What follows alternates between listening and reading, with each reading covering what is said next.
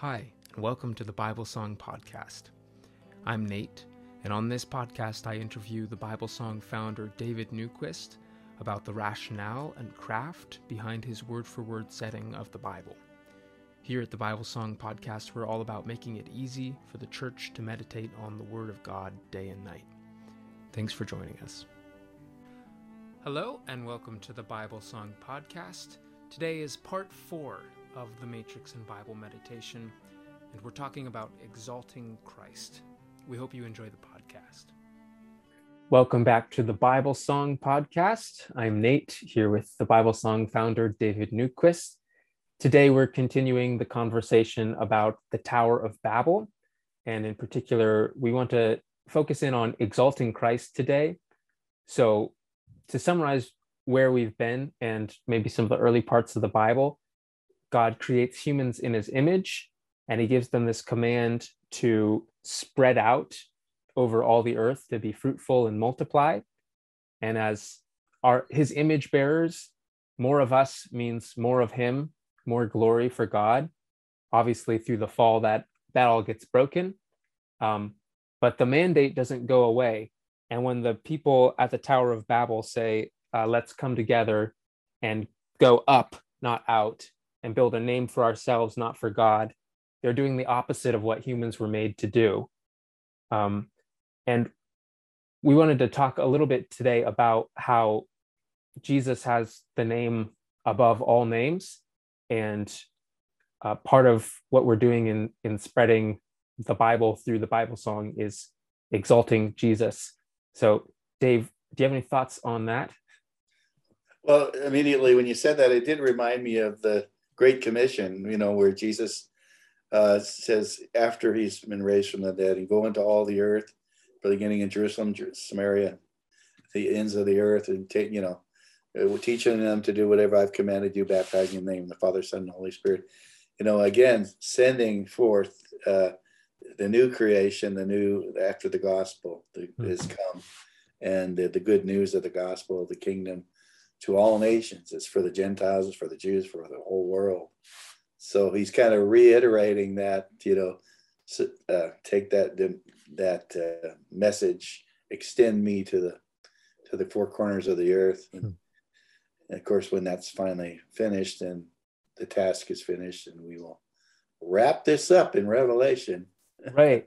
I just thought the last part of that commission is and I'll be with you always, even to the end of the age. Yeah. End of the age. Yeah. And in Revelation, was that you wanted me to read from Revelation, the passage I'd been mentioning to you? Sure, why not? Yeah, I'd love to share that. We were just thinking about the Bible song and songs in the Bible, and one very famous one from Revelation 5. There's all these people in heaven weeping because the scroll of God's plan of redemption, nobody can open it. Then one of the elders said to me, to John, who's seeing this vision, "Do not weep. See, the Lion of the tribe of Judah, the Root of David, has triumphed. He is able to open the scroll and its 7 seals." Then I saw a lamb looking as if it had been slain, standing at the center of the throne, encircled by the 4 living creatures and the elders. The lamb had 7 horns and 7 eyes, which are the 7 spirits of God sent out into all the earth. He went and took the scroll from the right hand of him who sat on the throne. And when he had taken it, the 4 living creatures and the 24 elders fell down before the Lamb. Each one had a harp, and they were holding golden bowls full of incense, which are the prayers of God's people. And they sang a new song, saying, "You are worthy to take the scroll and to open its seals, because you were slain. And with your blood, you purchased for God persons from every tribe and language and people and nation. You have made them to be a kingdom and priests to serve our God, and they will reign on the earth." Then I looked and heard the voice of many angels, numbering thousands upon thousands, and 10,000s times 10,000. They encircled the throne and the living creatures and the elders. In a loud voice, they were saying, Worthy is the Lamb who is slain to receive power and wealth and wisdom and strength and honor and glory and praise. Then I heard every creature in heaven and on earth and under the earth and on the sea and all that is in them saying, to him who sits on the throne and to the Lamb be praise and honor and glory and power forever and ever. The four living creatures said, Amen. And the elders fell down and worshiped. Talk about a Bible song. Yeah. Yeah. Wow. Sort of leaves you speechless, doesn't it? Imagining. Yeah, and makes you hope to be part of a song like that someday. Yeah, absolutely. Peter says to the elders, shepherd the flock of God of you a God among you, telling them not to lord it over them, but he says, as a faithful witness and a partaker of the things to come. So Peter is confident he will be there at that time. And I think we can, for those that have doubts about their faith, if you come to Christ and you receive him as Christ and Savior and Lord, you will be there. He'll hold you in his hand. And he says, no one can pluck you out of my hand. So some people really struggle with doubting salvation. And if you've honestly turned from your sins and given your heart to Christ, just know right now that you will be there in that day.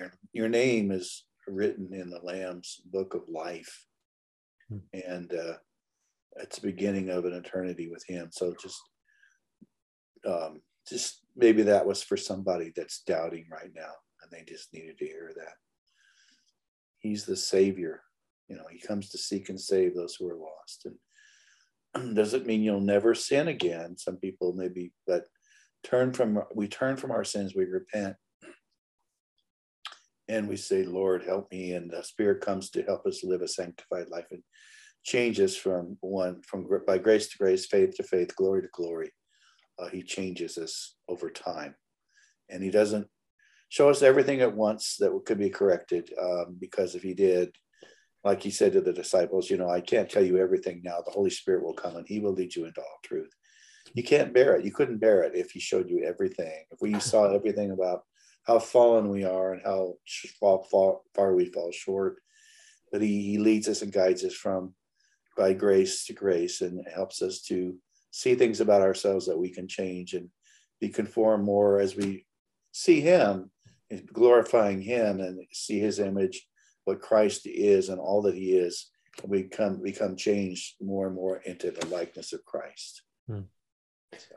I liked what you were saying about seeing Christ and who he is and all that he is. One of the things that stuck out to me from the song was the fact that he's worthy to open these scrolls because he was slain, and with his blood he purchased for God persons from every tribe and language and people and nation. Our sin is so grievous and our fallenness is so low, so fallen, and yet he's willing to die for us, to cleanse us from that, and not only just to make us clean, but to install us in a position of power and influence and representing him. Says you've made them to be a kingdom and priests to serve our God, and they will reign on the earth. That's certainly more than we deserve, and it's just a really beautiful thing that he would die for us. And go ahead. And make us part of his body. It's not a metaphor that we are the body of Christ. It's a reality. We are a bride of Christ, and we're his body. I mean, literally, Christ, of course, Jesus had a body, but he's the head of the body, Paul says. He's the real head, and we are really his body, members in particular, each having its own part. And that's things that I struggle with, because I have high hopes of, having God work through me to do wonderful things. And just the last week or two, I've been just honestly saying, Lord, whatever the constraints are, that whatever for my life, whatever it is that I'm supposed to accomplish. I said that again. I prayed this so many times, Lord. I don't want, Paul says at times he talks about running ahead. I thought, well, running ahead, and Paul had a great ministry, but Paul was called to be apostle. Paul, servant of Jesus Christ, called to be an apostle, set apart for the gospel of God, which he promised beforehand. And he's set apart for certain works, for certain things. Each one of us is set apart. He says, before the foundation of the world, God foreknew us. He chose us and for good works that he prepared for us to walk in. So these prepared works, there's actually things prepared for us to fulfill. And my big prayer is, Lord, don't let every one of those, and I pray this for other people too, and I pray for everyone that might be listening, that God will fulfill every work in your life that he has destined to be fulfilled, that you won't fall short of any of that. But then I also say, Lord, and I don't want to be stretching for more than I'm supposed to. I mean, I run ahead, try to do it on my own. I want to fulfill every work that you have for me to fulfill, please. And only by your grace can that come, because I can't make it happen. But by his grace, he can take the smallest thing. He can, the little boy with the loaves and fish again, he just bless it and he can feed thousands. He can take this small little podcast and he can just put his hand here and he can touch someone's heart. That person will become the next Billy Graham and will bring thousands of people to Christ. We don't know, but all we know is we want to have that heart that says, Lord, you are God and we worship you and you're glorious and you died for us and we want to bring you joy. It says, for the joy that was set before him, he went to the cross, endured the cross. And the joy that he was looking toward was this great family of sons and daughters, this great body, this bride. He was dying to redeem his bride, to redeem his body, his people that would be with him. And he knew this from eternity to eternity, but he could already see all of his people as he's dying for us. It says he endured the cross. And sometimes when we sing that song, take joy, my King, in what you hear. Let it be a sweet, sweet sound in your ear. I see him on the cross, and I'm just singing it to him. Take joy, for the joy that was set before you. You endured the cross. Take joy in seeing all these people that you redeemed will be with you. We thank you for that, Lord. No one else could have. Many people have died for their Christianity, and they've died for other faiths and for even wrong beliefs. But no one else died sinless and could redeem us from hell and from eternity's separation from God and take us to be for eternity in heaven, the bliss of beyond. We talk about all these things with technology. This pales in comparison. It pales in comparison. Traveling to Mars, living on Mars, and all this stuff, hooking up with computers and living in virtual reality.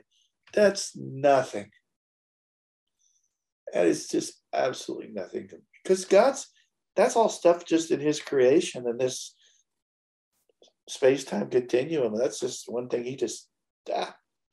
you should see what he can do. And the universes and the things that you will one day in his presence, and you're going to go, oh, wow. Why did I not live more for him? Why did I live for these things of the earth? What's that song? Spirit of things of earth. Living God. That one. Things of earth will grow. Oh. Yeah, strangely dim in the light of his glory and grace. That one. Spirit of the living God, fall afresh on me. So that's what we pray for everyone right now. Spirit of the living God, fall afresh on us. I'm getting way off a tangent, but I think it's a Holy Spirit tangent. Amen. So a few other passages that we were thinking about in relation to exalting Christ. One was Colossians 1:15-20. It says, he is the image of the invisible God, the firstborn of all creation. For by him all things were created in the heavens and on the earth, visible things and invisible things, whether thrones or dominions or principalities or powers. All things have been created through him and for. You hear my kids out there? That's great. I love it. It's real. Yeah, that is certainly real. All things have been created through him and for him. He is before all things, and in him all things are held together. He is the head of the body, the assembly, who is the beginning, the firstborn from the dead, that in all things he might have the preeminence. For all the fullness was pleased to dwell in him, and through him to reconcile all things to himself by him, whether things on the earth or things in the heavens, having made peace through the blood of his cross. Is the visible image of the invisible God, the firstborn over all creation, the visible image of the invisible God, and by him all things were created, in heaven and on the earth, whether things visible or things you cannot see, kingdoms or thrones or principalities, whether things visible or things you cannot see, powers or authorities, all things were created through him and for him. All things were created for him. All things were created through him and for him. All things were created for him. He is before all things, and in him all things hold together. The creator of all things, he is before all things, and in him all things consist. He is before all things, and in him all things are held together. The sustainer of all things, he is before all things, and in him all things consist. He is also the head of the body, the church, the beginning, the firstborn from the dead. He is also the head of the body, the church, that in all things he might have preeminence. For in him all the fullness of God was pleased to dwell, and through him to reconcile everything to himself, whether things on the earth or in heaven, making peace by the blood of his cross.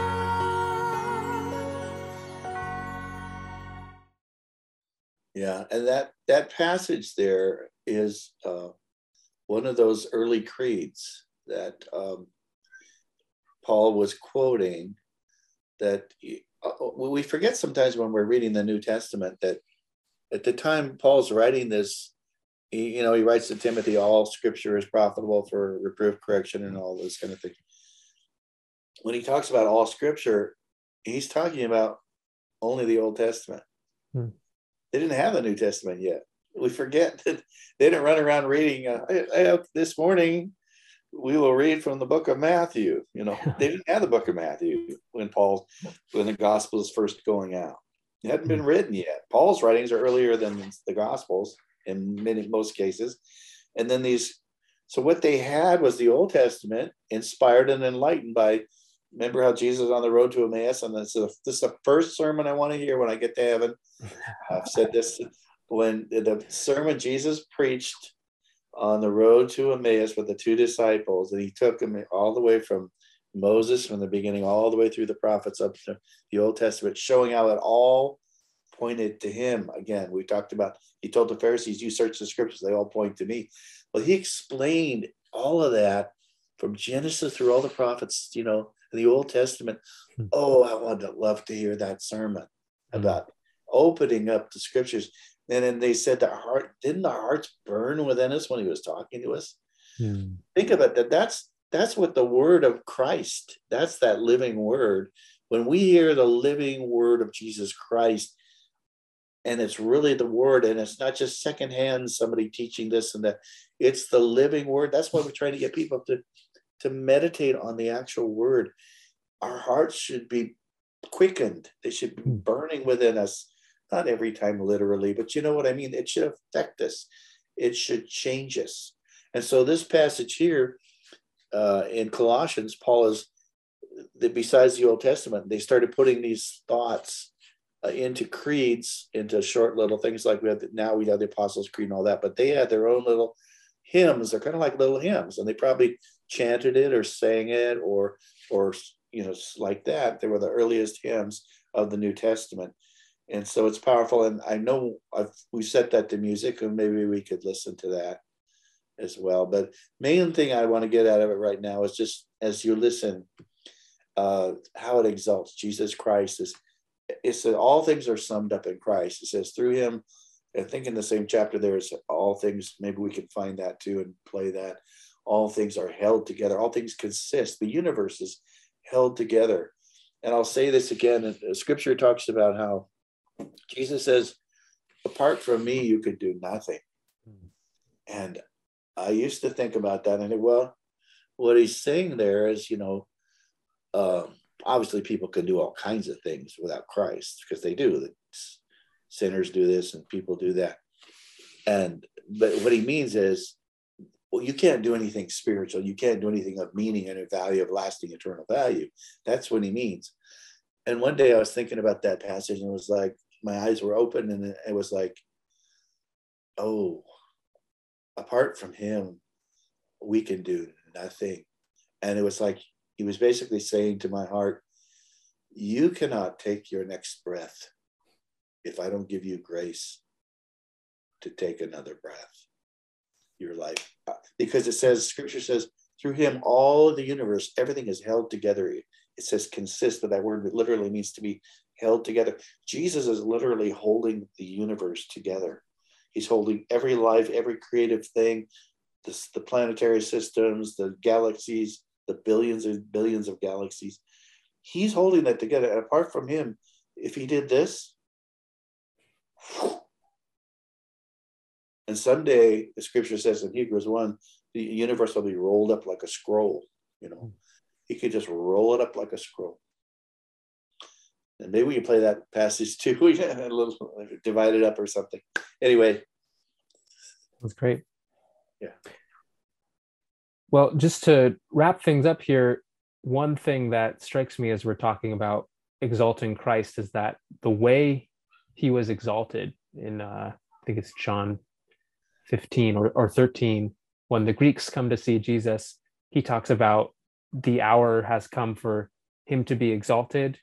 And he's talking about going to the cross, which is a very upside down way of being exalted. Humans, we think, I'm going to build something really big and put my name on it. Jesus thinks, I'm going to die like a criminal, naked and beaten, without opening my mouth to respond to my tormentors. That's his form of exaltation, obedience to the lowest place. And as we're thinking about how do we exalt Christ, there was one more passage, Mark 8:31-38. He tells us how to do this.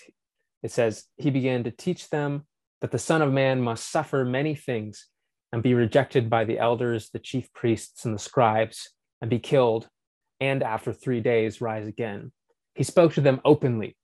Peter took him and began to rebuke him, but he, turning around and seeing his disciples, rebuked Peter and said, "Get behind me, Satan, for you have in mind not the things of God, but the things of men." He called the multitude to himself with his disciples and said to them, "Whoever wants to come after me, let him deny himself and take up his cross and follow me. For whoever wants to save his life will lose it, and whoever will lose his life for my sake and the sake of the good news will save it. For what does it profit a man to gain the whole world and forfeit his life? For what will a man give in exchange for his life? For whoever will be ashamed of me and of my words in this adulterous and sinful generation, the Son of Man will also be ashamed of him when he comes in his Father's glory with his holy angels." So Jesus is coming back, and he will be openly exalted with his Father's glory. There's a lot of things. Jesus asks this rhetorical question: what will a man give in exchange for his life? We give lots of things. We give our time to work. We give our time to church attendance. We give our time to working in our community. We give our time to pleasure, to our families. Jesus says, whoever will be ashamed of me and of my words, the Son of Man will be ashamed of him. So for me, I know sometimes I think about wanting to fit in with the world, or I think about wanting to be accepted by the people around me, or I think about wanting certain pleasurable experiences, and just I will trade my life for those things. And Jesus says, don't be ashamed of me. Don't be ashamed of the shame that you have to endure in order to follow after me. There is glory coming for you too, if you can walk the way I walked and be suffer for a little while in order that I can be exalted. There's one passage I just wanted to share on this subject of shame from Psalm 25. It says, "To you, Yahweh, I lift up my soul. My God, I have trusted in you. Don't let me be shamed. Don't let my enemies triumph over me. Yes, no one who waits for you will be shamed. They will be shamed who deal treacherously without cause. Show me your ways, Yahweh. Teach me your paths. Guide me in your truth and teach me, for you are the God of my salvation. I wait for you all day long." It's verses 1-5. It goes on like that, but just wanted to give an encouragement. If you feel shame around the Bible or your engagement with it, like that's something to submit to God and ask him for the strength to carry on with it. So I pray that God would bless anybody who's listening and struggling with that, with the power to go to him and receive the strength to follow after Jesus. Yeah, Paul says, "For I am not ashamed of the gospel of Christ, for it is the power of God unto salvation to everyone who believes, Jew first and also to the Greek." Paul suffered immensely for the gospel, and he did take up his cross. And you mentioned Jesus on the cross and the shame that he bore on that cross, and yet Paul talks about that instance, and you think Jesus is being shamed, but actually Paul says he was putting to shame and exposing the principalities and powers. They were the ones being shamed at that very moment, because in his sacrifice, in this place of total humiliation and sacrifice, he openly displayed Satan's whole plan of evil and the plan of the demons and the principalities and powers. And he made a spectacle of them, Paul says, through that sacrifice. And as you read the passage and we sang that in the 70s. Unto thee, O Lord. Unto thee, O Lord. I lift up my soul. You know I that? lift up my soul. Yeah, it's a call and response. Unto thee, O Lord. Unto thee, O Lord. Do I lift up my soul? Do I lift up my soul? Oh my God. Oh my God. I trust in thee. I trust in thee. Let me not be ashamed. Let not mine enemies triumph over me. Wish we could have harmonized right there. Someday we will not do this over Zoom. We just did that on the fly. We didn't plan this. Well, Yeah. thanks everybody for joining us for the Bible Song podcast today. God bless you all. We look forward to seeing you for the next episode. Amen. Thanks, Dave. See you too. Thank you. Thank you so much for listening to today's episode. If you enjoy the Bible Song podcast, please leave us a review wherever you listen to your podcasts. If you'd like to support the ministry, you can do so at thebiblesong.com or at patreon.com/thebiblesong. Thanks once again. Have a great day.